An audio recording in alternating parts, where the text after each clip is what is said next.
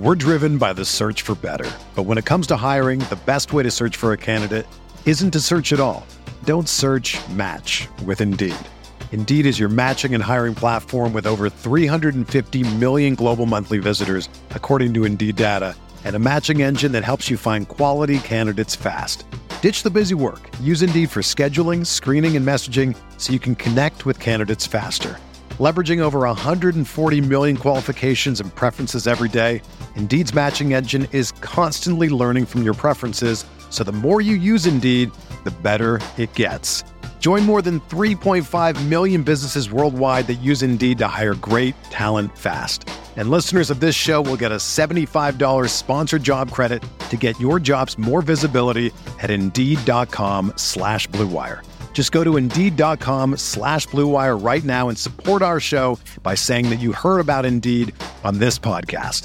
That's Indeed.com/Blue Wire. Terms and conditions apply. Need to hire?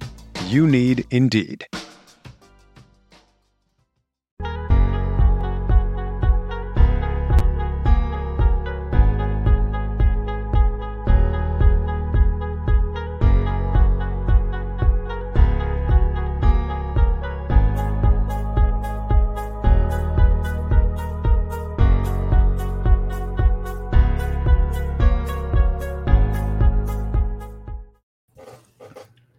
Hello, everyone. Welcome into the Guilty as Charged podcast presented by the Blue Wire Podcast Network. Had to do a live show for the first day of training camp. As you can see, I was not able to attend, but Tyler was. So, Tyler, how are you doing today, man? And what was the first day of practice like?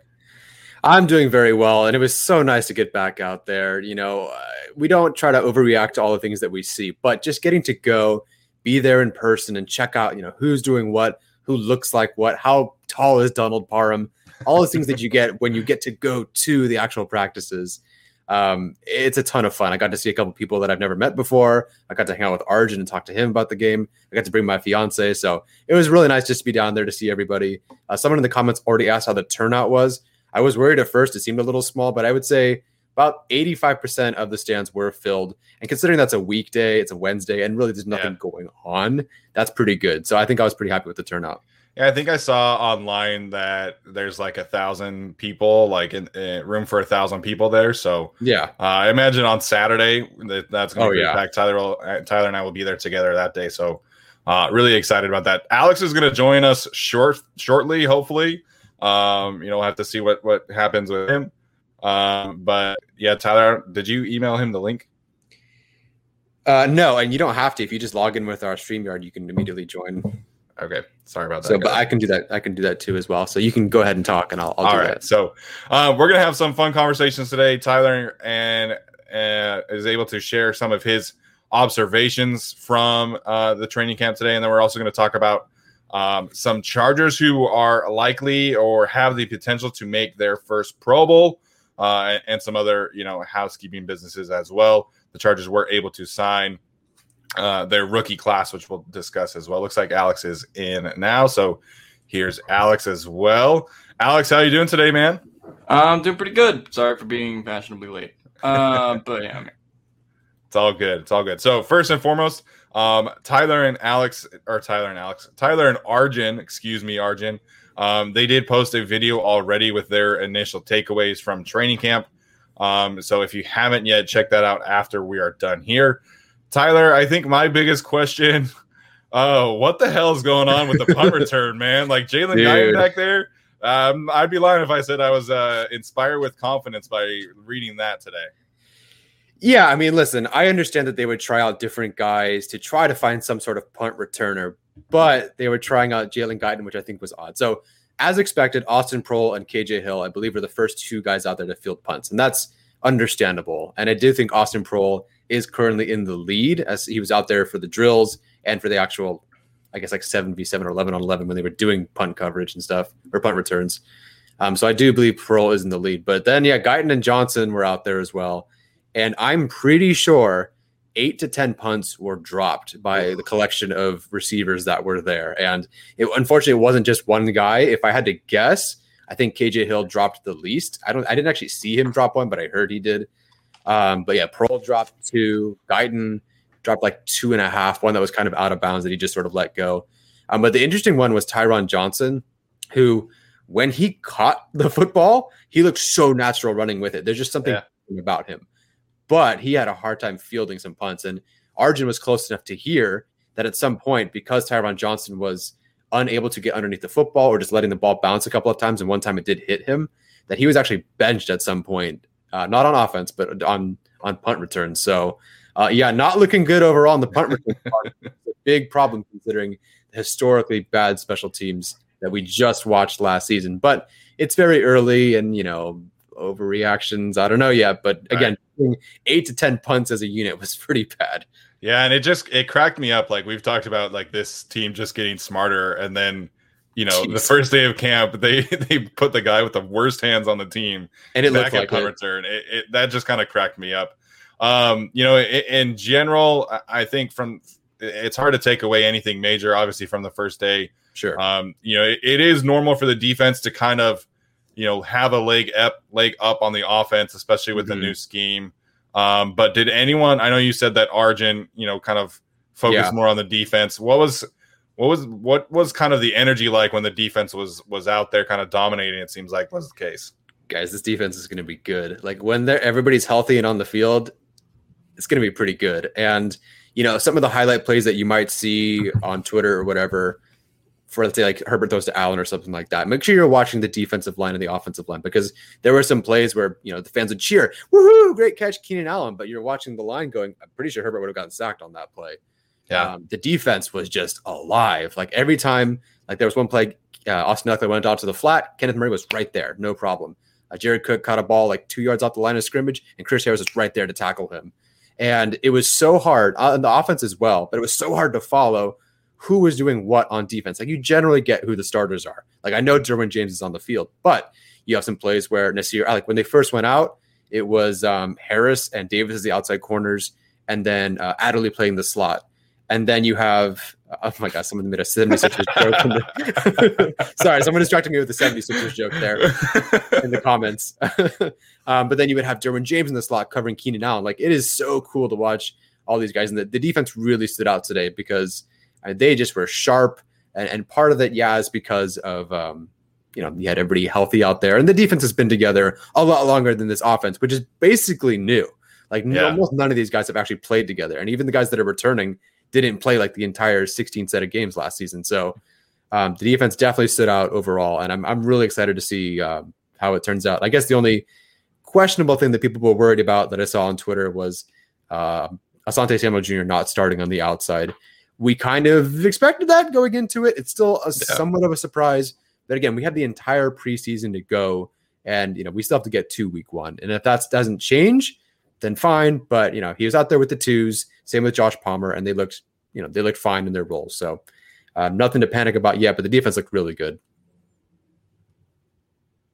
Oh, yeah. Okay. Go ahead, Alex. No, I mean, it seems like the defense looked fine. I mean, I can't comment on anything because I wasn't there. So my interpretation of training camp so far has just been reading all the tweets from the GAC account and Tyler's account. I guess the only takeaway really that I had is that Roundtree is leaped Kelly. Is that what's happened?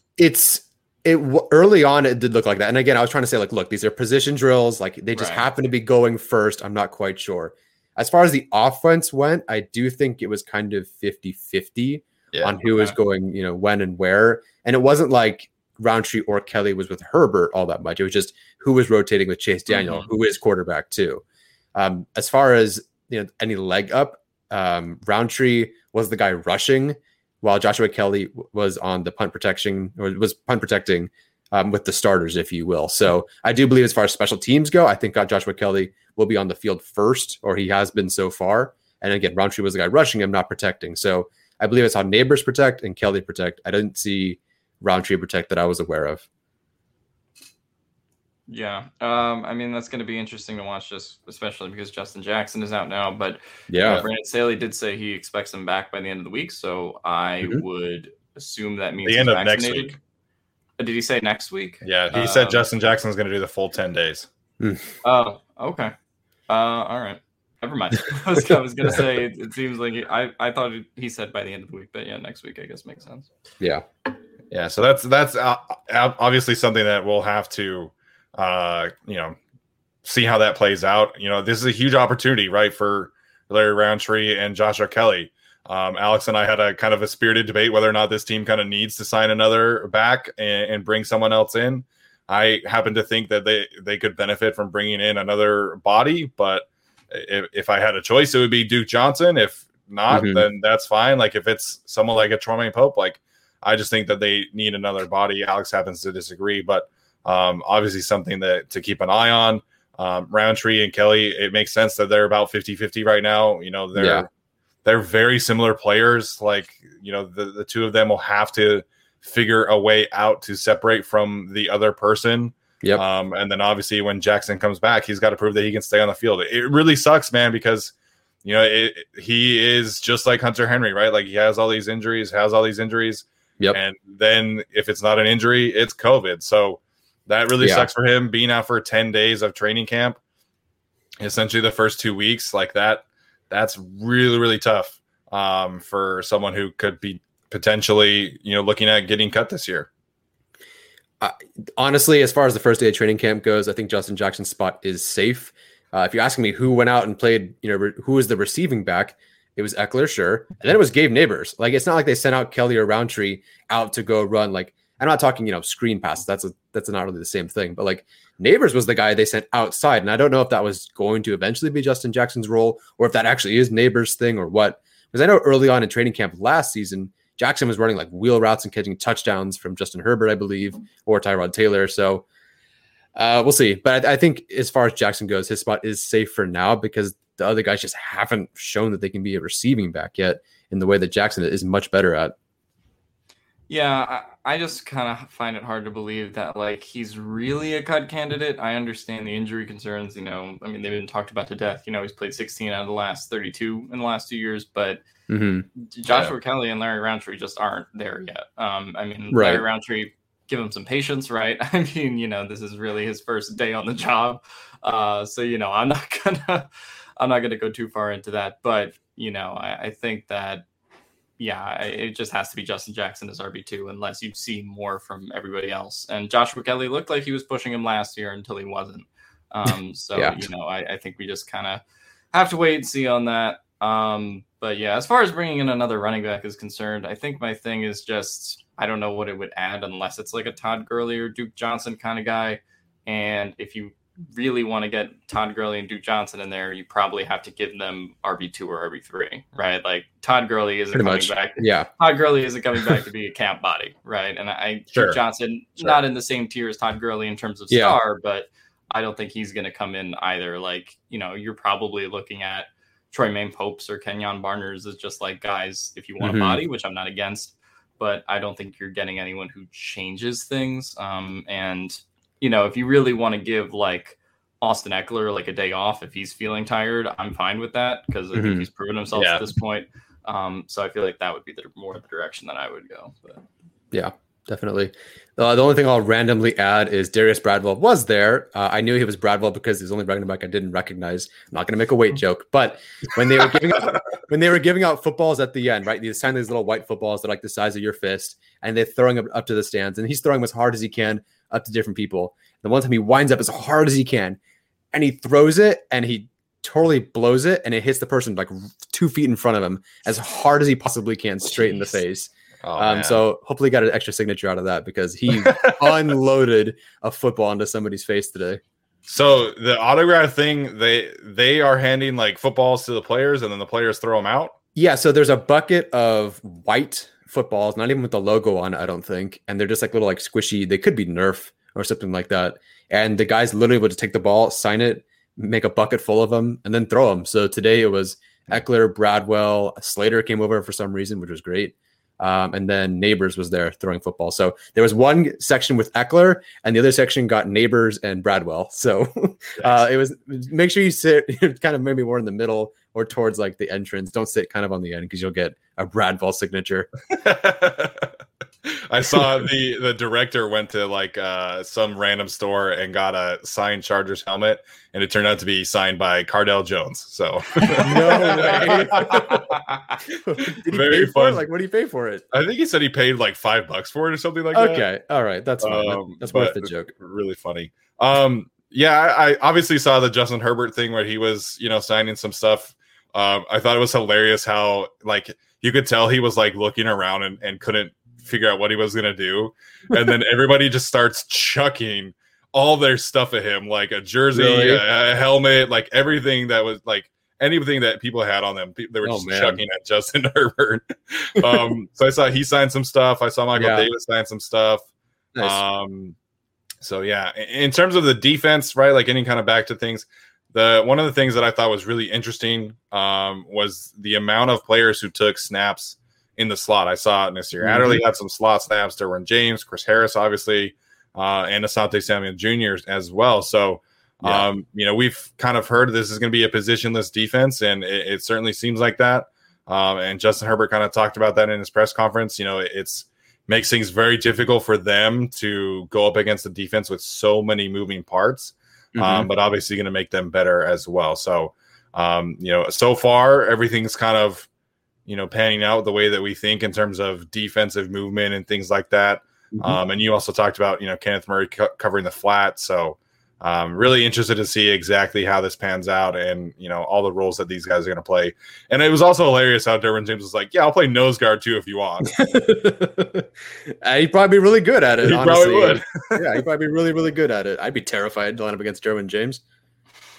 I mean, I would anyway, but also as an offensive lineman. Yeah, I mean, the Derwin comments I think were pretty on point. Like, I know a lot of people are like, you got to bubble wrap Derwin James and just sit him. It's like, well, he had a point. Like, you can get easily or just as easily get hurt, being cautious playing football as you can playing aggressive. So, to me, I just think you got to go all out. Something happens, it happens. But the Chargers are paying for aggressive Derwin James. They're not paying for cautious Derwin James at the end of the day. I really wish that they would just stop asking him about his injury. Like every single time he comes to the podium, it's like, well, how are you feeling? Like, how's your mentality changed since being injured? It's like, all right, guys, like he's answered this question enough already. Yeah, for sure. Obviously, the other thing that you and Arjun talked about, which is very, very interesting, is a potential expanded role for Gabe Neighbors. Obviously, those who know us well know that we were, at least Tyler and I, were kind of vying for Bobby Holly, but that's because we felt like that was the better fit. We have never felt any kind of, hatred or anything towards Gabe Neighbors. We obviously want to see him succeed. And frankly, it seemed like it was a bad fit last year. This year, it seems like they have an expanded plan for him. So Tyler, why don't you talk about Gabe Neighbors and what you saw, his role and potentially how that could change for him. Okay, so I will say two things. The first thing, and both are true. One is that he was lined up wide at wide receiver quite a bit. And it wasn't just that he trotted out there. It was that they would line him up in the backfield and then motion him out. And the same thing would happen with Eckler. And so he'd go out wide and he took maybe 4 or 5 snaps that I saw out there. I'm assuming that's definitely more than he did last season. I don't have the numbers in front of me, but it was certainly notable. The other thing I'll say, though, is that he pretty much ran go routes and was kind of a decoy.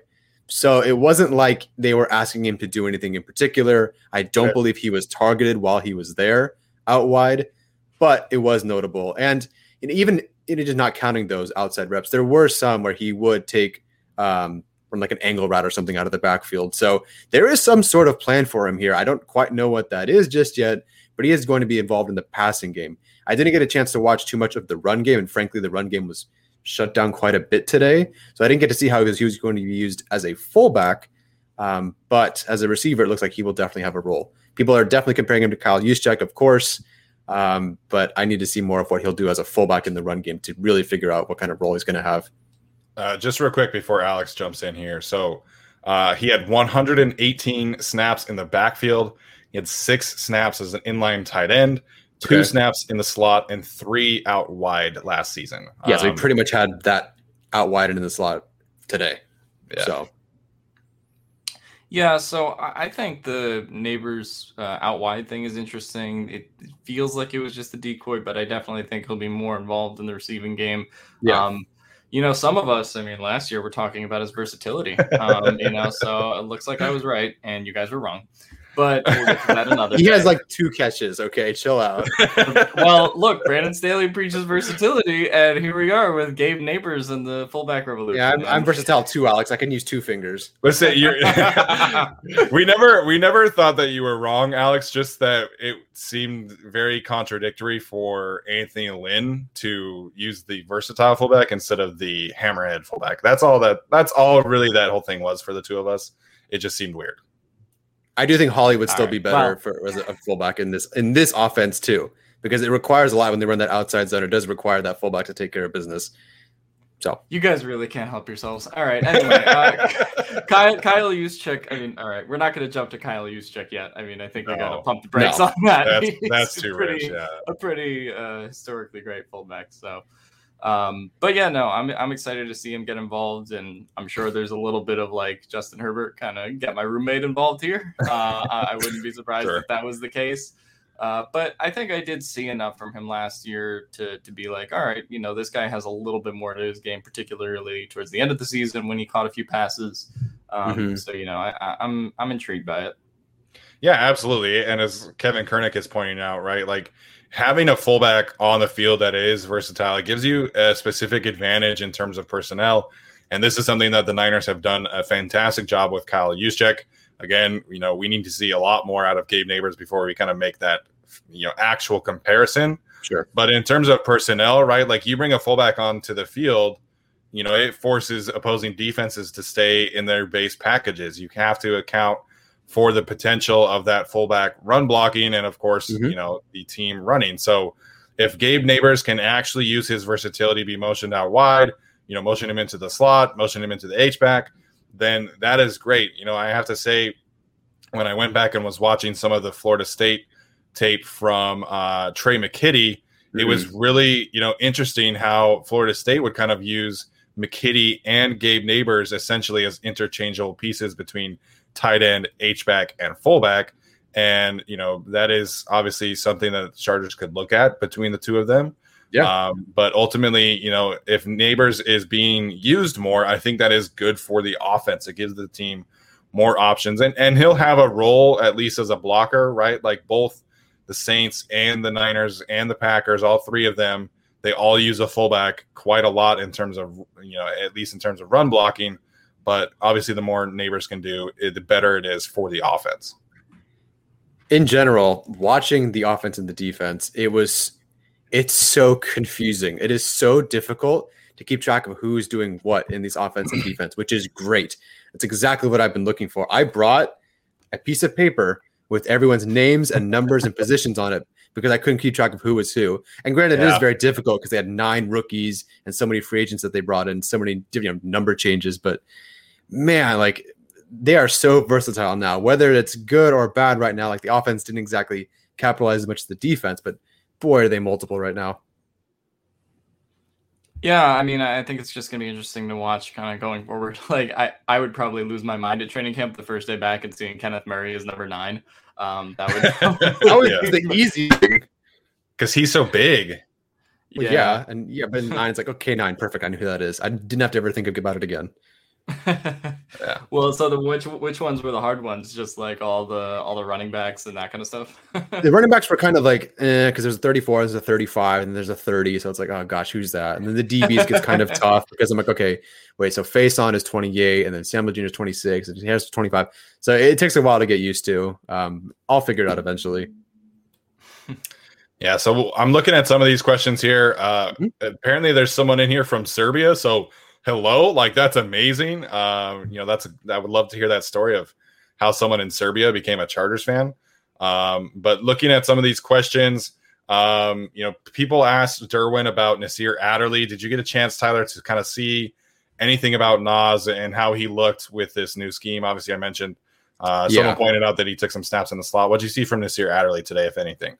Pretty much that. I don't recall him being able to do all that much. And it's not like they were doing live tackling either. So even if he was kind of there, if Keenan Allen made a catch and he was right there, you're just kind of like letting them do their thing. So I didn't get to see a whole lot just yet. I think when padded practices start, that's when we'll learn about Nasir Adderley, because my biggest concern with him is being able to come up and make stops in the run game. So, right now, can't tell you a whole lot other than what you just said or what you already heard. They played a lot in the slot, which is great, but that's kind of all I know so far. Did you see, like, when Adderley or Derwin were in the slot, what was happening behind the linebackers, if anything? With the linebackers in particular, or just so Derwin comes in the slot, right? Like, who's behind the linebackers when Derwin or great Adderley question. You'd probably have to ask Arjun that one. I don't. Okay. So the linebackers, Harris and Davis out wide, like James or Adderley would go in the slot. I think James is roaming somewhere. I honestly forget who was behind them at that point. I do know that the second rotation was Webb and Gilman, so DeLuca has not cracked that spot just yet. But as far as going on behind them, I don't quite know just yet. I'll kind of just key on in that the next time. For sure. And go ahead, Alex. No, I was just going to say shout out to that one guy from Serbia, although I don't like Novak Djokovic, so sorry about that. But anyway, I think the stuff about the safeties is great. Just Webb and Gilman, I guess, in the second rotation makes sense. And I guess Adderley is currently still first rotation. But so I think that makes sense. As far as like everybody else, DeLuca, were any of the UDFAs really getting any chances other than, was Agbang Bamiga there? Or? Ooh, good question. I didn't get a chance to watch the rotational line. So, okay, full disclosure. Someone came over, Josh, Go LA Bolts, came over and started talking to me. Okay. And he was behind me. So my view of practice ended up kind of being like this. If you have any questions about the defense, ask Arjun. He knows who was in the 5-2, who was the nickelback, who was the dimeback or whatever. Like all that, throw it at Arjun, Mr. PFF over there. Mm-hmm. Yeah, shout out to Arjun, man. Great guy. So I'm gonna be attending practice on Friday as well. I'll do another video with Arjun. And then I think the three of us are going to all be at practice on Saturday. So that'll be fun. Kareem C, were you there for the warm-ups or anything like that? Yeah, I wasn't like, oh my gosh, they're warming up. What are they doing? But like, what's the question? The question is that we've obviously heard that the new staff is revamping the way the players warm up to prevent injuries. Okay. Did you see anything different in that regard? Okay, so this is great. My fiance currently works in a PT clinic, and so she was able to talk about some of the things that were going on. And while we're watching a bunch of warm-ups, like what else do you talk about? So she was saying that basically everything that they were doing during warm-ups and stretches and all that is exactly the same things that they do that they prescribe to not prescribe, but tell patients to do in their own clinic. So I can't tell you exactly if that's any different than what they used to do, but I can tell you at least they're not just having them do stupid things because they're doing the same things in the clinic my fiance works at. So there you go. Insider knowledge. Yeah, there you go. And then the other question from Aaron Woolley: did you get to see any action from the kickers or punters, and how did they look? So I will say that the punters were closer. The kickers were far away. Like I couldn't tell who was who. And at that angle and that distance, I couldn't tell if the ball was going in the post or not. So I have no idea. Frankly, if they were missing, also wouldn't surprise me. The punters looked fine. There were a couple of plays where there was one like line drive punt that was clearly not intentional. There was a couple of really short ones. I ball watched more than jersey watched. So I'm like, oh, there's the ball doing that. But I didn't watch who did it. So some of the struggles on the punt returns were because the punters were kind of like a little bit off. I don't know if that was Long or if that was not Leckler. Laughlin? No. Laughlin Edwards. Yeah. Thank you. So I don't know if the problem was there or what. Oh, one thing I do want to add, I saw on Twitter a couple of people saying that, well, Austin Proehl definitely has the lead edge and all this, but like in the punt return job. And I guess that's true, but he also sucked today too. So some people are really sugarcoating the Austin Proehl thing that like, he definitely has the lead. And I guess he does, but he dropped 2 punts today as well. So pump the brakes if you see that on Twitter, pump the brakes a little bit. Yeah, when it comes to punt returns and kick returns, I didn't really feel like anybody had the lead. It just felt like, you were there, but from your tweets, it just felt like they were trying things, and they'll see kind of what sticks. I was. I don't know if you've been asked this question, but was Nas involved in punt returns at all? Great question. Punt returns, no, and I didn't get to see anything about kick returns. So Joe Reed and Nasir Adderley were not out there returning punts. They are. If anything, reserved for kickoff returns, but I didn't see anything about punt return. Okay. Someone needs to explain to me why someone who can return kickoffs can't return punts. Like, it doesn't make sense to me how someone like Joe Reed, like, he was so good at kick returns in college, but he like had 2 or 3 punt returns. Like, I don't understand why you can't do both. I have no idea. And if you say it's a hands thing, I kind of understand. But then you had Jalen Guyton out there doing punt returns, so I'm a little lost for words. Yeah, Go ahead. No, Go ahead. I was just gonna say I really don't know what the issue is there, because like Desmond King was a little bit like that too, and so I don't know what was up with that, or what the difficulty actually is in receiving punts and kicks and why it's different. I really have no idea. The only thing I guess I would guess is maybe, if you're kicking off, it's more of like a line drive scenario, and if it's a punt, then it's kind of more of an arc to it. But like, I don't know. That's really just a guess. Yeah. Just from a roster standpoint, like it does kind of annoy me, I guess is the right phrase, that whoever is going to win the punt return battle isn't going to be like a contributor on the actual roster. Like, Austin Proehl and KJ Hill are probably the 2 best punt returners, but neither of them are going to see the field in terms of being a wide receiver unless someone gets hurt. Like, Desmond King obviously had his faults, but he was a starting caliber player who also returned punts. Like, that's useful. And it almost feels like they're kind of going to be wasting a roster spot for someone who's going to be on the field and touch the ball like 3 times a game. Mm-hmm. Yeah, we were trying to figure out. I was talking to Arjun about that. We were trying to figure out, like, it's so tough to give one of these guys the role, because like that's all they're going to do. Like, I'd rather have kind of anything else. I'd rather hopefully find some other starter, or not starter, but role player at least on offense who can do it, like Joe Reed. But they're not going to let him try, apparently. Yeah, that's really weird, because that's kind of what they drafted Joe Reed to do. I mean, I get it's a new coaching staff, but like, they did draft him partially because of his special teams, and now they're not letting him play it, I guess. Again, we'll see how that kind of develops into the preseason, but just very weird. But it is a new coaching staff, and they will have different opinions on players, like we've kind of already seen with Joshua Kelly a little bit. So Tyler, kind of wrapping this up here, and then we'll talk about some Pro Bowl potential players, and then obviously get to some more questions. Did anyone kind of stand out to you today? Someone that made a couple plays that you were kind of not expecting to see? I kind of talked about this before, but Gabe Davis was his name? Jeremy Davis. There we go. Jeremy Davis was kind of like one of the better receivers at one of the training camp practices that I went to in 2019. So anyone surprise you today? It's funny. I feel like I've heard about the Jason Moore hype for like 50 years now, and I'm pretty sure he looks like it. Again, personally, I didn't know he was on the team, and I didn't know that he was I didn't know what number he was, but I saw him out there and he looked smooth and he was catching quite a few balls. I'm like, okay, that's pretty good. So I feel like he'll probably have another decent preseason and then just not make it, be on the practice squad and move on with everything. As far as like guys that are making plays, I was kind of surprised with. Everyone defense I wasn't really surprised with. So in terms of how they looked, I was surprised that Josh Palmer looked as good as he did running routes, even just in drills or even catching the football, even just on blank 7-on-7s, no tackling, no nothing. It's just the way somebody looks, the way they catch the football, the way he catches it and continues running in stride. Nothing is broken. Part of that's the quarterback, sure, but also it's a skill you develop as a receiver. So him, I was surprised with. Tyron Johnson has actually some really good grabs. For as awkward as he looked as a punt returner, he did have some really good grabs as a receiver. So obviously I was watching more of the offense today. So I would say that like in general, some of the receivers surprised me, but otherwise nothing really. Like Herbert didn't have the best day and it's not all his fault. But nothing really surprised me yet. I think I'll try to focus more on the defense and then some of the hogs on Saturday. And so, I guess we should talk about, have you guys talked about the offensive line yet, or have we not gotten to that? Not in particular. Not really. And so okay. the most I'll say is that the defense won the day and there wasn't a lot of running room and they did get after Herbert or the other quarterback quite a bit, at least as the starting unit goes.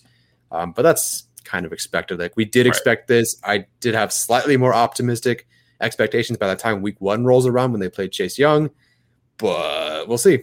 But for right now, the defensive line definitely kind of won handily.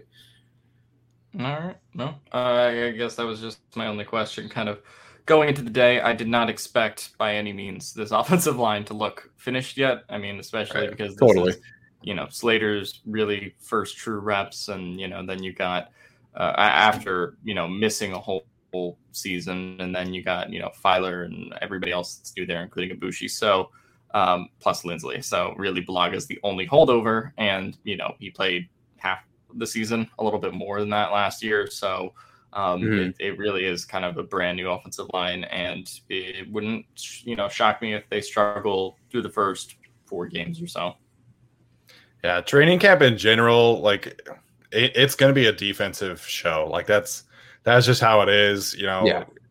When I was in high school, in my 1 year at college, like defensive practices, they were always the ones who won the day. And the offensive line, until they get into pads, it's so hard. Like from an offensive lineman standpoint, blocking someone like Joey Bosa without pads on, like it's so much more difficult than it already is. So I'm not super worried, and no one really should. So I see these questions, guys. We'll talk about Xavier Howard and the Devontae Adams stuff like that in a minute. But we wanted to talk about some Chargers who have the potential to make their first Pro Bowl.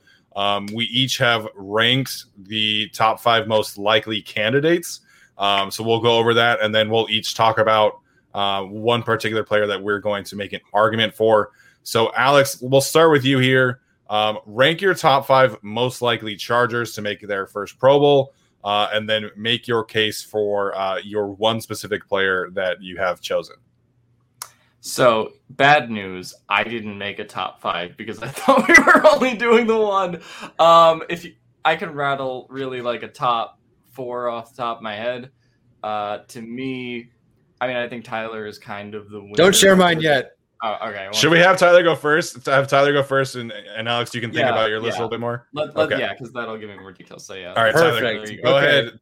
Yeah, I'm so happy that I found this. And okay, so I'll go with my list. I moved Mike Williams off my list to 6. So my top 5 is going to be, it's interchangeable at the start. Drew Tranquill and Kenneth Murray. I think it's kind of interchangeable. I think Murray just might have that first round bias. And I did see him pretty active today. And I do believe he was shouting out some plays today. So I don't know if Tranquill is officially going to be the play caller or not. But it looked like Murray was the guy getting Tranquill into a position rather than vice versa. So my top 3 are Michael Davis, number 2, Austin Eckler, and number 1, who I had no freaking clue he had never made the Pro Bowl. I think we had just all assumed he had made the Pro Bowl before. Oh, by the way, we're not doing Justin Herbert right now because that's an easy answer. So if we don't say Justin Herbert, chill. Right. So the number 1 guy on my list is Corey Linsley. I had no idea that he did not make the Pro Bowl. I think that is absolutely ridiculous. For whatever reason, whether it's Pro Bowl voting or wherever that poll was, Linsley's just getting snubbed left and right. And now he was voted to the All-Pro. He was a first-team All-Pro, which is crazy. Like, I don't know how often you're a first-team All-Pro and you don't make the Pro Bowl. That's such like a huge distinction there. I think Desmond King actually had that issue though a couple of years ago. But I mean, to me, there's not really much of an argument to make. Like, Corey Linsley is one of the best centers in the league, one of the best interior offensive linemen in the league, and a high-profile offense in LA, and he's paid a ton. Like, I think across the board, he has everyone's attention. Pro Bowl is tough because it is fan voting, but I do think a lot of people know his name, and going from Rodgers to Herbert, I think there's a lot of high profile, he can be a little more high profile this year. And so I think he'll make the Pro Bowl. Yeah. The So go ahead. No, the only thing I was going to say in regards to fan voting, because I actually did look at who got into the Pro Bowl last year in the NFC, and it was Jason Kelce and Frank Ragnow. So, I wouldn't say that Kelce was better than Linsley last year, but Eagles fans definitely more popular. Yeah. Oh, yeah. Definitely more popular. He's the more popular choice from the Super Bowl speech and everything. So, I do kind of think that that's probably why. I actually don't know how the NFL does it, because the NBA does it as like, okay, it's 10% fan voting and then all this other stuff. I don't know what portion. I guess I could look it up, but I don't know what portion the NFL is, because the fan voting, I mean, as much as Chargers fans do get after it, that kind of concerns me a little bit too, because if you have like, I don't know, Hudson, who's, he's in the NFC now. Where's Hudson? Oh, okay. I was thinking about the Raiders, but if you do have some high priority centers that are going to be there, then they'll probably get some fan votes. So I don't know. That'll be interesting to watch. I definitely think he could just make it on his play alone. I don't know if there's any centers in the AFC that like really scare me off of Corey Linsley, but it just felt like in the NFC there was always some guy that was more popular, and that's what the Pro Bowl is, like you said. Yeah, so the AFC centers, really it's like Ryan Kelly and Linsley, I think, in my opinion. You know, obviously Hudson's in the NFC now, and then you've got Ragnow, who you mentioned. Jason Kelce will get votes because he's Jason Kelce. And then they have Ryan Jensen as well. So, but I had quite a rant about Corey Linsley. I'm not going to do that again here. Well, the only other person I want to mention was Bitonio, because Bitonio from the Browns has made the Pro Bowl last 3 years. So, that's probably the guy who's kind of the competition. Yeah, but at the end of the day, offensive linemen, like, who cares about Pro Bowl votes? Like, I don't know, man. Like, unless you're like truly like one of the best, like most popular players. Like, everybody obviously voted for Joe Thomas, right? But it's so much harder to make the Pro Bowl as an offensive lineman. But absolutely don't disagree with his being number one for Tyler. I just have a different list, so I'll give mine here. I think Mike Williams potentially could be like an honorable mention. And of course, I have to mention my breakout player, Jerry Tillery, as someone who could potentially make it if he has the kind of year that I think he can have. That being said, at 5, I have Drew Tranquill. At 4, I'll have Michael Davis. At 3, I'll have Corey Linsley. At 2, Kenneth Murray. And then 1 is Austin Ekeler. I think that's going to be the one to really make the difference. And really, at the end of the day, I think fantasy football, in terms of having like a nationwide vote, like that's something that has carries a lot of weight. And Austin Ekeler, like, I'm seeing him be ranked in the top 5 for a lot of people in terms of fantasy football for running backs. I think he's going to have a monster season as a rusher and as a pass catcher, filling that kind of Alvin Kamara role. And really the biggest thing for Austin Ekeler is like he needs to score more touchdowns, like to really get that national respect, very similar to Keenan Allen. And, if you look at the way that the Saints used Alvin Kamara, they did not shy away from using him in the red zone. It wasn't like, okay, we're in the red zone, now it's Mark Ingram time, or now it's Latavius Murray time, which is what happened to Austin Ekeler for the most part. The Chargers will get into the red zone, and it's Melvin Gordon, it's Joshua Kelly, it's whoever. So I think Austin Ekeler is going to have a monster yards season, and I think he's going to get 10, 12 touchdowns. I think it like really, really have a huge season for the Chargers. And I think he will be the one to get his first Pro Bowl. Obviously, there could be others, right? But I think Ekeler, to me, is the most likely. As far as the AFC goes, or running backs go, it is going to be a tough, crowded group. But I will say I'm pretty sure by far Ekeler touched the ball the most today on offense, which is kind of expected. But it was pretty much equal share rushes and receptions. And I think he did have the biggest first-team offense play of the day on a screen. So, yeah, if anyone's going to have a good year this year, it's definitely Austin Ekeler. He's going to be involved quite a bit. Yeah. So, okay, if I'm making a 5 that I was thinking about while you guys were talking, I would probably go 5 Tranquill, 4 Williams, 3 Murray, 2 Ekeler, and I'll say 1 Michael Davis, who's kind of been my pick for it. And so I think what you see with Michael Davis, and I saw a play where he broke up a pass today, so he looked seemingly okay. So, I mean, look, he just has the speed and the intangibles, and I have never been as impressed with him as I was during that Buffalo game, just going, one-on-one with Stephon Diggs. Now, there will be a little bit more rotating in this offense and not so much as singular on like kind of one-man coverage, but I do think that he showed enough last year to be like, okay, this is really potentially the breakout year for him. So, he's kind of my Pro Bowl candidate if I do have one. Although, that's just kind of my hype train. Obviously I can see why it would be easier for players like Austin Ekeler, Mike Williams in particular, just because they're offensive and it's easier for them to get stats, right? Sure. So I do think that there's more of a chance probably of that. But I think there are also, I was thinking about this today. You look at some of the cornerbacks in the AFC. Stephon Gilmore is entering his age 31 season. So I think that's somebody who can maybe fall out of there. I think Marlon Humphrey is like 27, but I don't think he'll really decline. But yeah, so no, I would probably go with Michael Davis is my number one candidate. And, if you said that, like Steven said, when he said he was considering buying a Michael Davis jersey, like if you told me this would happen a year ago at this time, I would not believe you. But I really do believe he's kind of ready to make the star turn. Maybe not star, but, a guy that has a lot of respect around the league that can, cover a guy.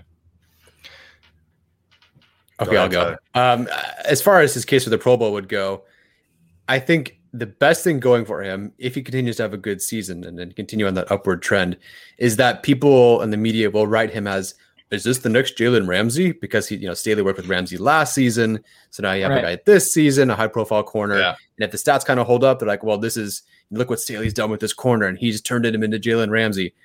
That's the best I got, though.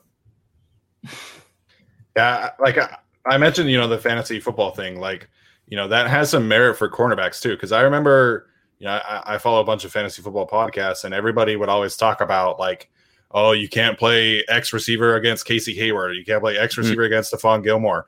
If Michael Davis becomes that kind of player, then, he'll get some votes from that way as well. And obviously he'll have a big following in terms of being someone mentioned we need a Rachel Ostovich signature. Yeah, I guess that's Michael Davis's girlfriend, for those who don't know. Yeah, she's a UFC fighter, which is kind of funny. But yeah, like Michael Davis obviously has to put it on the field, right? But I think a lot of people kind of make fun of fantasy football, but it is a way that people kind of go out of their way to vote for their favorite players or players that they respect. So definitely don't hate the Michael Davis thing. I think Kenneth Murray, if he has the season that he could be having as well, he's got that Oklahoma following that could give him some votes too. So I think Kenneth Murray could be super likely as well. Any other thoughts on potential Pro Bowl players, guys? Eliminate the Pro Bowl vote. Fans shouldn't be allowed to vote. We're all stupid, and we shouldn't be allowed to do anything. Well, to some extent, I think the fan vote should be involved. But I do like how the NBA has kind of made it like a 10% kind of thing. Yeah, like that I'm fine with. But I don't know. Like people were trying to. I mean, there's been plenty of NFL and NBA petitions that are just like really stupid. In the NHL, there was a movement to get John Scott into the All-Star game, who was this like famous, NHL goon who was basically around for like 20 years and never scored any goals. But so there's dumb stuff like that. And then he actually got in the All-Star game. But so I'll never forget. There was one year in the NBA when Zaza Pachulia was like 5th in fan voting among centers because like everybody in his home country like went and voted for him like crazy. So I think fan voting is fine to a certain extent. It definitely should not be something that like carries a ton of weight. If they do anything, please keep the Pepsi Rookie of the Year award, because that is the Chargers fan Super Bowl, and we need that. True. Cannot wait to vote for Rashawn Slater and Asante Samuel Jr. and all those guys this year. All right, so guys, we will be taking some questions now. So if you have one, feel free to chat it up. As always, the super chat feature should be enabled, so you can absolutely use that as well. So MLays27, we'll start it off here. Where do you see Justin Herbert in the NFL top 100 list, above or below Justin Jefferson specifically? That's an interesting one. It usually takes a couple seasons, I feel like, for players to kind of make the NFL top 100. So if he does make it, I'll say maybe in like the high 70s, low 80s. So if I'm not mistaken, they had a defender commenting on Justin Herbert, like someone like in the same style that was Chris Godwin.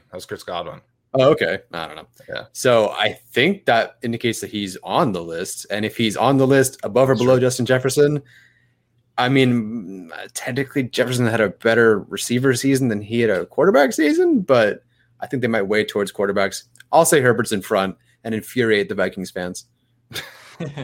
So I think this is actually interesting because if you go back to the last Rookie of the Year quarterback who made the top 100, it was Kyler Murray. Who came in at 90. So, I mean, I would say Herbert's rookie season was a little bit better than Murray's. So, absolutely. I mean, that probably takes him into, all right, you're a bit homer, 80s and 70s range. But I mean, statistically, Herbert was better than Murray. Like, all right, nerd. Anyway, Josh Allen. Okay. Josh Allen made the list last year. I objected to it, but Josh Allen did earn that respect this year. Josh was 87 last year, and then you start to get into Ryan Tannehill at 68, which he's probably going to go up, and Kirk Cousins was at 58. I assume he goes down. So yeah, I would imagine he's in the 80s if I had to bet. Probably we'll say 82. I don't know. That's just a number I'll put out there. Yeah, I think he'll be ahead of Justin Jefferson just because there's so many receivers. Like, I mean, he didn't make the top 10 for Madden. He didn't make the top 10 for the ESPN polls that Jeremy Fowler did. I think it's just going to be for him to make that list. Kevin Kernick asked about Ode Abushi at right guard. Brandon Staley did say that Matt Filer is left guard, Abushi is right guard. We've kind of talked a little bit about Brendan Hymas maybe having an outside chance of stealing that spot, but until we hear otherwise, it should be expected that Filer at left guard, Abushi at right guard is going to be the starting interior. Yeah, I completely agree. There are no surprises. Aaron Woolley asked about the backup quarterbacks today. Tyler, what did you see from Easton Stick and Chase Daniel? So just to start, Chase Daniel is the quarterback 2, and Easton Stick will be the quarterback 3. So that's kind of how we figured anyway. But just in case anyone was wondering, it could be a quarterback competition, I suppose. But as far as week 1 or day 1 goes, yeah, Daniel's the backup. They looked okay. Like the offense just didn't really go anywhere today. So it's so hard to evaluate exactly how everyone did. I will say that Arjun said Easton Stick had looked decent today. I personally saw hit not so good throws from him, but I didn't want to tweet that out because I think everyone would expect me to be like, Easton Stick sucked. And so I didn't want people to think like, oh, he's just doing that to do that. So I didn't think he was great. I heard he hit the ball to Joe Reed. That was really impressive. He did. That's the only thing I saw. Yeah, no, he did have deep ball down the sideline to Joe Reed. I don't know exactly how good of a throw it was. I just know that Joe Reed came down with it. I don't know. I assume it was good. The ball was thrown. It was complete. It's a good job. Let's talk about the kickers again. Obviously, we did literally a whole episode on kickers. Each of the three of us kind of picked that guy who we think is going to win, and each of us pick different players. It seems like a lot of the beat writers are expecting it to be Tristan Vizcaino who comes out. Popper and Gilbert Manzano and Michael Peterson all had Vizcaino winning the battle. Tyler did not get to see much of them today. They were kind of hidden on the far side of the field, which is, I feel like that's pretty normal, right? Like you usually see, the offensive defensive stuff up close, and then usually the kicking stuff is kind of back there. But Alex is kind of the Alex Kessman guy, and Tyler picked Michael Badgley. So has anything really changed for you guys about the kicking battle? Or are you still kind of leaning Badgley and Kessman respectively? Alex, we'll start with you. Yeah, it's so hard to say from training camp, really, because Tyler couldn't even see it. He was on the other side of the field. And, I think they're really going to be judged by particularly how they do in the preseason games with their attempts. So, I think they'll kind of make the decision from that. As far as Vizcaino having an early lead, I wouldn't be surprised because, Kessman's coming in as a rookie, and it seems like they are going to move on from Badgley, right? Particularly from the Darius Swinton quote that we talked about on the show. So, I wouldn't be surprised if Vizcaino had a lead. But to me, there's just nothing definitive because it is just going to be, make or miss. So to me, like more than any other position, I think that one is way up in the air other than Badgley's getting cut, and then we'll go from there. I wouldn't rush to judgment necessarily on that either because I could see a world where they keep Badgley, especially if he does play well in the preseason. But, there's no real way I think you can keep him if they are really putting an emphasis on one person does kickoffs and one person is doing, punts. One person's doing kickoffs and one person's doing field goals. So when we did the kicker episode initially, and I can't believe we did a kicker episode, but it was rough. The summer man is brutal sometimes. But I definitely had picked Badgley. But as soon as the quotes came out from Swinton that he wants a certain kind of kicker, and then I think there was a little bit of praise for Vizcaino. That I've been on the Vizcaino train since our roster prediction, I think. So I've moved off Badgley, yeah, since that episode, sure, but now I've kind of been on the Vizcaino train since our roster predictions episode. So I guess that's how it's going to go. And I think most of us are kind of assuming it's Vizcaino because of the comments, but I don't know. Really, until we see them in preseason, like none of us are going to know. Like, I think it's one thing to kick in practice, and it's another thing to kick in a game. Like, we need to see these guys really get as much action in games as we possibly can before we can say, okay, this is going to be the case. Because, I mean, Younghoe Koo looked amazing in practices and stuff like that, and then the first game really just shit the bed. So, you know, it is. Yeah. All right, we got a super chat from Bolt Brett. Shout out to Brett. Crushing it in the content creation game right now has been a huge help for us as well. So his super chat question is, how often did you see the defensive players shift around? Did Staley hold back the personnel packages, or was the defense constantly changing as advertised? Again, Tyler was kind of interrupted a little bit by Josh, but I have text messages. You have text messages from Arjun. Yes. So let's what would you say to this question here?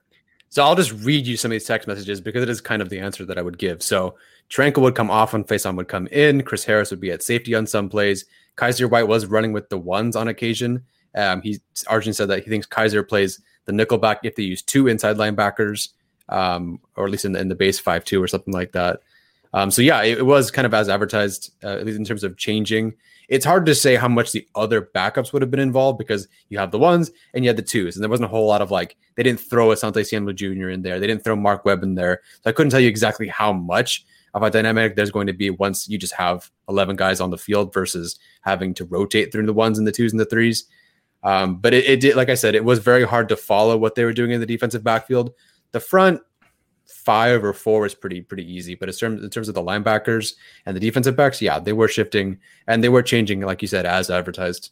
So Kaiser White and Brandon Faison were kind of the two substitutes, like the main ones that would come in with the ones. Yeah, I would say so. Harris would play the outside sometimes, but then yeah, if Harris played in the slot or at safety, then it would be Faison that came in. And then yeah, as far as White rotating, I didn't exactly get to see that, but yeah, it sounds like he was in there with the ones on some snaps. Yeah, no, I mean, that makes a lot of sense as far as how they were rotating and everything.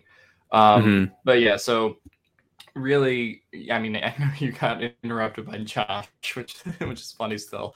But I mean, I could have been a big boy and turned around and said, no, thank you. But not that he was hey, listen to me. He's a doctor. You got to thank him for his service. So yeah. Right. No, I just think it'll be interesting to see how it goes on and which players really get those opportunities. Because day 1 of training camp, I think, is really just trying a lot of things out, and then day 2, I think we'll see. Hey, is Amen Ogbongbemiga going to have a role, or other guys, that are kind of under the radar? But yeah, definitely some things to keep an eye on. I don't know. It just kind of feels like in terms of personnel, I don't think Brandon Faison's going away. I think Brandon Faison's going to be not necessarily a starter, but I think we'll see Asante Samuel Jr. and Faison both kind of be the supplementary corners, at least in this first year. So I think, I'm personally excited to see how that works out. I think Brandon Faison can bring some value to this team. I think he's a great tackler specifically, but I'm excited about that. So Scott Childs, he's asked this question a couple times, so I wanted to make sure that we answered it. He wants to know if you felt like the offense had a Saints feel today. We talked about, the personnel changes and kind of the tempo and things like that. How did the offense feel today, and did it have a Saints feel about it? I'd have to go back and watch more of the Saints. In terms of, I think I saw earlier you asked about did it have the look of the Saints offense in different formations? Yeah, no, definitely. It was very hard to predict exactly what the Chargers were going to do. They could basically run out their first team or second team with Herbert, and it was actually a pretty efficient looking formation. Do you want Cook out there? Do you want Neighbors out there? Do you want Parham out there? What do you want to do? So yeah, I think in terms of being very difficult to predict, yeah, that was as advertised. As far as the offense in general looked, at least with Herbert, it was very, very, very quick passes today for the most part. They would just snap, hit your guy, snap, hit your guy, out route, slant, whatever, dump it off to Eckler. Very quick 3-year progressions. And maybe that's just an early thing. I don't know. And they did have some play action in there, but I would like to see a little bit more than that, and I would like to also see some more shots downfield. So very simple today, very quick stuff, some play action, some runs, and that's about it. But again, it's day one, week one, and it'll take some time to have this. And for anybody listening, we talked to Jeff Duncan, or Steven talked to Jeff Duncan, and it took the Saints 2 years just to have their offense peak. So let's kind of, pump the brakes a little bit. It's not going to be amazing right out of the gate. It was very Saints-like in appearance, and also not very Saints-like in the fact that they couldn't move the ball. Fair enough. Yeah. So it definitely could take a little bit for them to update the scheme a little bit. And obviously they've got to come together. I think chemistry, cohesion is much more important on offense than it is on defense. So, I expect the defense to be on top of the offense for the next couple of weeks. As the offense kind of takes their lumps. Last question here, and then we'll kind of wrap it up. What did you see from Joey Bosa today, if anything, in terms of alignment?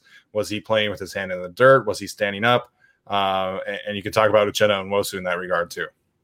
Yeah, so Nwosu looked pretty explosive out there. Again, you can't quantify how he did because he's not allowed to sack or hit Justin Herbert or the other quarterbacks, but he looked pretty good out there. As far as hand in the dirt versus standing up, I've seen that asked a couple of times. I don't recall how often there was a difference, but like Arjun relayed to me how often they were in like a 5-2, which would indicate that Bosa does have his hand in the dirt and they're rushing in some degree like that. So I don't exactly know how often he was doing either, but it seems like it was kind of whatever you needed. Are you running to 3-4? Oh, we just got a super chat. Thank you, Curtis Davis, for the $10 super chat. There's no question there, so I'm assuming you're speechless by my analysis. Floored by it. Yeah, thank you, Curtis. That's good though that Nwosu looks explosive. I think he does. I think he has an outside shot of potentially being first time Pro Bowler. I think he's obviously got to have a big season, but I think he could do it. And if he can kind of get to kind of like that Leonard Floyd 50 total pressures, 8 to 10 sacks, I think that'd be a fantastic season for him in his first year as a starter. So just as a question, did Ingram ever make the Pro Bowl post Bosa? I don't know. Yes. He made it in 17 and 18, I think. Okay. Well, so that was just kind of like, what's the kind of ceiling for Nwosu? And I feel like it could kind of do that. Yeah, but I think 18 it might have been as an alternate replacing Bosa, but I do remember him earning outright in 17 that he was a Pro Bowler in 17. Gotcha. Okay. No, I was just curious because I didn't really remember that very well. But yeah. All right, Tyler, any other final thoughts from training camp, and then Alex after that? Last one. A couple people were asking about 3 tight end sets. I did not see a single 3 tight end set. I don't think I saw a 2 tight end set. I'm pretty sure it was just Jared Cook, just Donald Parham, unless you're counting Gabe Neighbors being in the backfield. But no, it was pretty much a 1 tight end the entire way. So a little bit different than I was expecting for sure. Yeah, no, I mean, 1 tight end, yeah, that does seem a little bit different, but I mean, they can get into more 2 tight end sets kind of as the time goes along. I don't know if I expect them to do a lot of 2 tight end sets anyway, because they're not going to be like the New England offense, which is what they're trying to kind of recreate with Hunter Henry and Jonnu Smith now, and back in the days with Hernandez and Gronk. But I don't think they're going to be doing that. But I do think they'll do it on occasion. I guess I did want to wrap the show up. People were asking us to issue an update to our Davante Adams talk last episode, and also Xavier Howard. So I'll just say my opinion, then we can go rapid fire. But Xavier Howard, not really in favor of trading for, unless he is just asking to renegotiate those years as opposed to adding years onto the end of his contract. And then Davante Adams, I have no idea because I've watched Aaron Rodgers' press conference footage nonstop today. And man, these people seem to hate each other. So, I really don't know what that is now at this point. Yeah, the Green Bay situation is a freaking mess. Like Aaron flat out said, like, people don't come to Green Bay to play for Green Bay. They come to play with me, which was just like, he really threw them under the bus. And we finally heard what Aaron thought, which was good. But I have no idea how that will affect Davante Adams. I personally, like, if I were him, I would not stick around in Green Bay without Aaron Rodgers. But we'll have to see. He was very, very clear in that he expects to be the highest paid wide receiver in the league. So whoever signs him next year is going to have to do that. As it pertains to Xavier Howard and Curtis Davis, I do see your super chat. Thank you very much. We will get to that question in a second and then wrap it up. But Xavier Howard, like, I mean, Tyler kind of pointed out on Twitter, like his coverage stats are very similar to that to those of Michael Davis. Yes, he has the interceptions, and yes, he has the pass breakups. I'm a little hesitant to trade the draft capital and pay the extension for a player like that. And several analytics people pointed out that Byron Jones was the one in Miami to cover the opposing wide receiver ones more often. Okay. So to me, that kind of points out that Miami, really thought more highly of Byron Jones than they do Xavier Howard. And obviously Howard has a lot of value, right? Like I'll take 10 interceptions for sure. I just am not trading the draft picks and doing the extension that it'll take to do that. Because some people are saying that it'll take at least one first and then potentially like another third and then another young player. And then you have to do the extension and rework it and give him more money. So I just don't think he's worth the cost. I think he's a fantastic player. I think he's a little overrated, but I'm not trading for Xavier Howard. Yeah, no, I'll pass on that one too. And the DBs looked really good today. So, of course, come injury, sure, you're going to want a guy like Xavier Howard, but it's not worth it considering the roster they have. The DBs look really good today. No, I was just going to say, Miami showed you that they valued Byron Jones over Xavier Howard by how much they paid them. That's just what I was going to say. Yeah, I think he can be a very, very good quarterback. I just think that he needs, I think he needs that other number one to kind of take attention away from him. Yeah. Roger shouted at Casey Hayward. Kevin, what does that mean? Curtis, since you guys want a question, what do y'all think of Storm Norton and his chances of being the right tackle of the future? I definitely don't think that is, out of the question in terms of being the right tackle of the future. I think at this point, anything is on the table, right? Like if Brian Bulaga struggles with injuries this year, like he's going to get cut. I think he probably gets cut anyway next year, just because it makes too much sense financially. So anything is on the table, right? Like I think Matt Filer could kick out to right tackle and be that guy. Maybe Trey Pipkins kind of takes a step forward. I was very high on Brendan Hymas. So as a tackle and as a guard, I think he's got some really good value as, he said Aaron Rodgers shouted out Casey Hayward. Okay, that makes more sense. So I think Brendan Hymas could have some value there too. And really the Chargers have options. So I'm not going to rule it out, but I definitely don't think that Norton has like an inside track to be that. I don't think we saw enough of him really to say that. I mean, he only started really 2 games, if I'm not mistaken. But it's definitely not impossible. Yeah, I agree there. And the only thing I'll say is I'm pretty sure he was playing left tackle today, if I'm not mistaken. Okay. No, yeah, just to follow up on what Kevin said about the Rodgers question, or Rodgers shouting out Casey Hayward. So Rodgers went on like a minute-long tangent in his press conference where he went through all of the guys that he thought Green Bay underpaid or did not show a second contract to. And it included Casey Hayward and Randall Cobb and like all the guys that he felt they didn't do well when they were walking out the door, including Clay Matthews and a bunch of other guys. So that's what that is in reference to. So yeah, really interesting press conference today. But as far as Norton, I think that really heavily depends on how this season goes, because if you do see some kind of flashes from Hymas, then that could set up him. Filer is also a possibility if he shows you that he can kind of do it as a tackle, or if you have some instances where Brian Bulaga has to sit out a game or something like that, that could, prove some opportunity for Filer. And we just saw today with the guy from Indianapolis, I forget what his name is, but, he was who is now a tackle in the NFL and got paid like it, right? So I think in general, if a guy can kick out from guard to tackle, then, they'll kind of try to do it. So I wouldn't be shocked if the answer was Filer there. But yeah, I think really the answer is probably Filer, Hymas, Norton, or, just total draft next year and, something like that in the first round. But that's probably the possibilities. Yeah, and that's an absolute possibility for a first round pick too. Like, we've seen that this regime is very committed to building up the offensive line. So if, I think right now I would say edge would probably have, the edge, pun intended.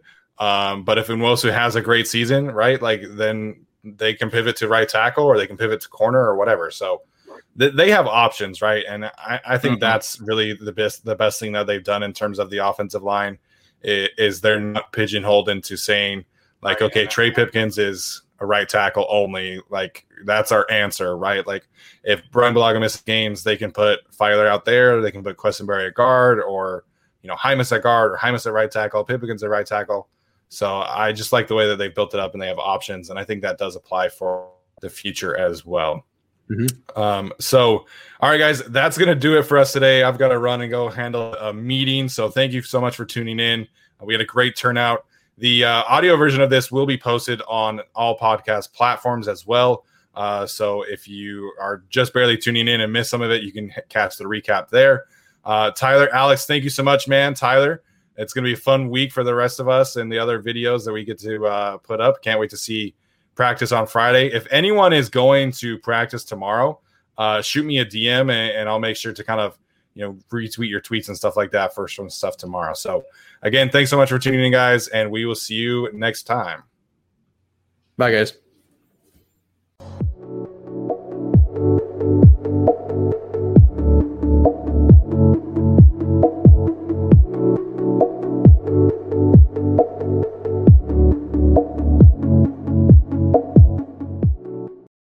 For the ones who work hard to ensure their crew can always go the extra mile, and the ones who get in early so everyone can go home on time, there's Grainger, offering professional-grade supplies backed by product experts so you can quickly and easily find what you need. Plus, you can count on access to a committed team ready to go the extra mile for you. Call, click Grainger.com, or just stop by. Grainger, for the ones who get it done.